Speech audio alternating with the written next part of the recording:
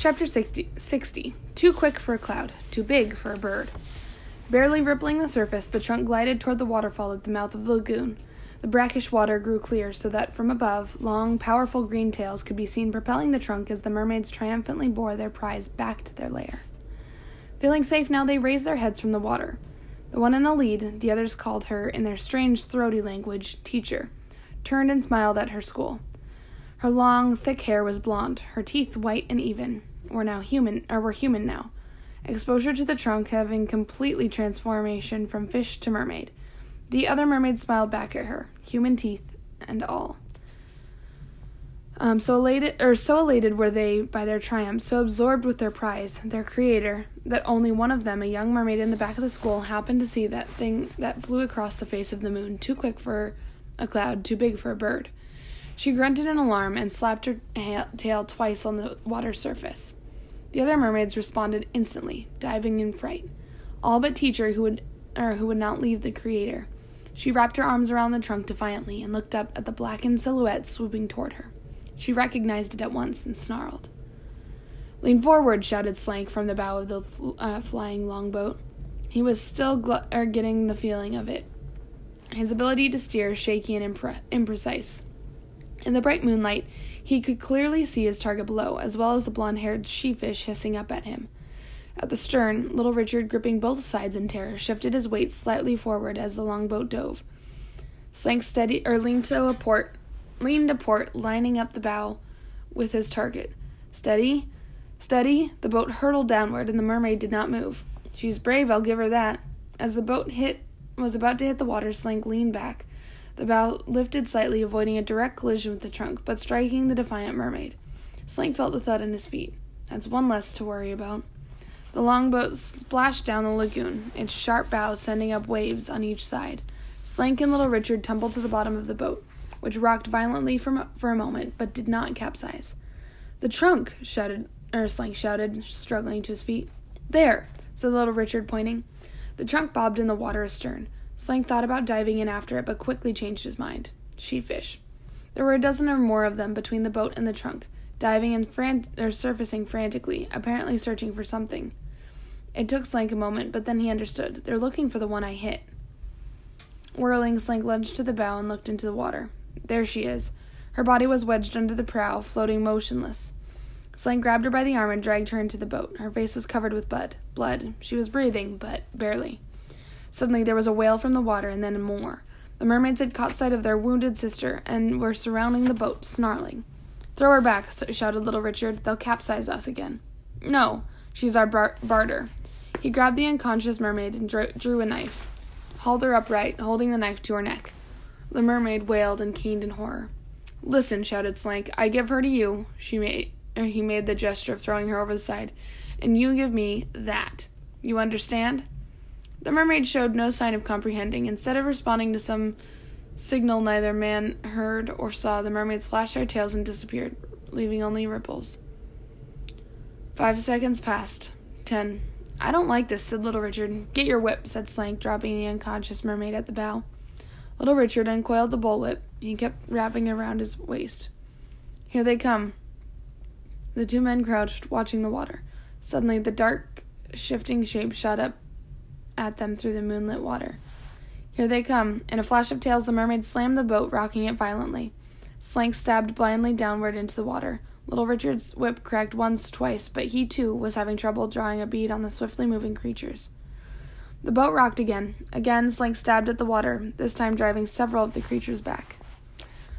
But only for a moment. The mermaids came up at them again. Then again. Slank and little Richard lunged frantically back and forth in the boat, grunting, shouting, trying to keep them at bay, trying to keep the wildly gyrating boat from going over. From time to time the knife cut, or the whip connected, each time drawing a scream.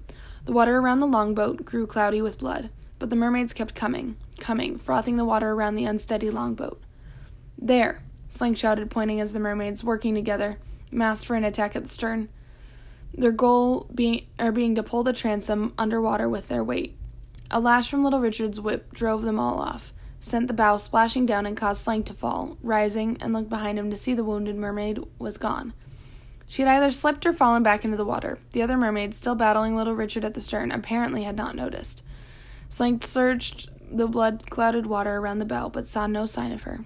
Meanwhile, Slang peered into the water at the bow, and little Richard battled the mermaids at the stern. The trunk, momentarily forgotten by all of them, drifted further and further from the longboat into the night. Chapter 61. Crenshaw returns. Blackstash held up a hand, silently stopping Shmi and the others.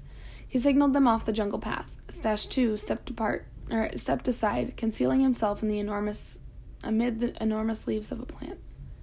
The sound of someone running drew closer. A native? Stash crouched and laid his sword across the path. When the runner was upon him, Stash lifted the sword a few inches, and the runner, with a cry of pain, sprawled face first onto the ground. "Crenshaw," said Stash, stepping out. "Captain," said Crenshaw, out of breath. He hurried painfully to his feet.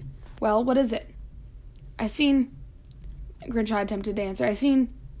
"A lizard?" said Shmi, interrupting. "Shut up, Shmi." "Crenshaw." "The longboat, Captain," said Crenshaw, still gasping for breath. "The longboat? Our longboat?" By his recollection, it should have been well down the island.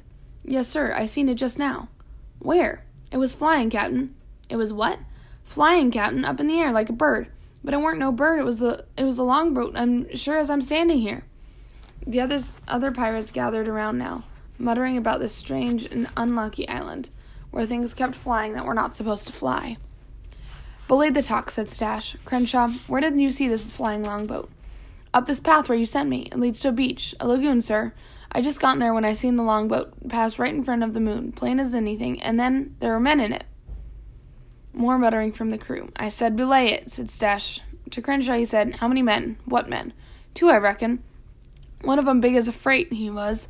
Across the moon they'd fly, fast as a bird they was, but it weren't no bird. It was a flying—" Yes, a longboat," Stash said, eyeing Crenshaw curiously. "And where exactly did this longboat go?" "Can't say for certain, Captain. There was trees and such and me away. It went from this way to that," he said, indicating right to left. "Went past the moon and heading down." "Down?" "Yes, Captain, down. I reckon toward the water."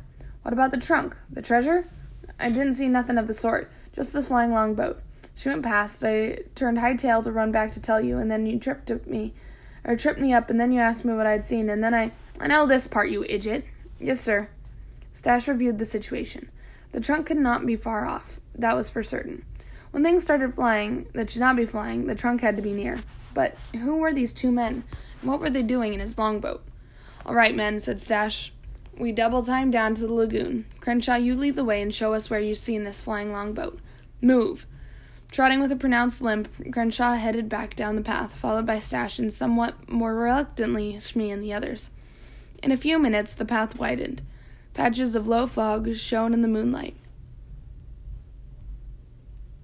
like tiny puffs of gray cotton.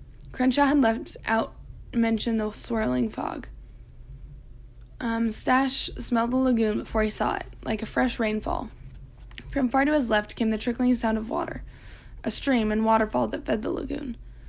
Then, above the sounds of the water, he heard distinctly human sounds, grunting, shouting, splashing, and the crack of a whip. Familiar sounds to a pirate. Fighting.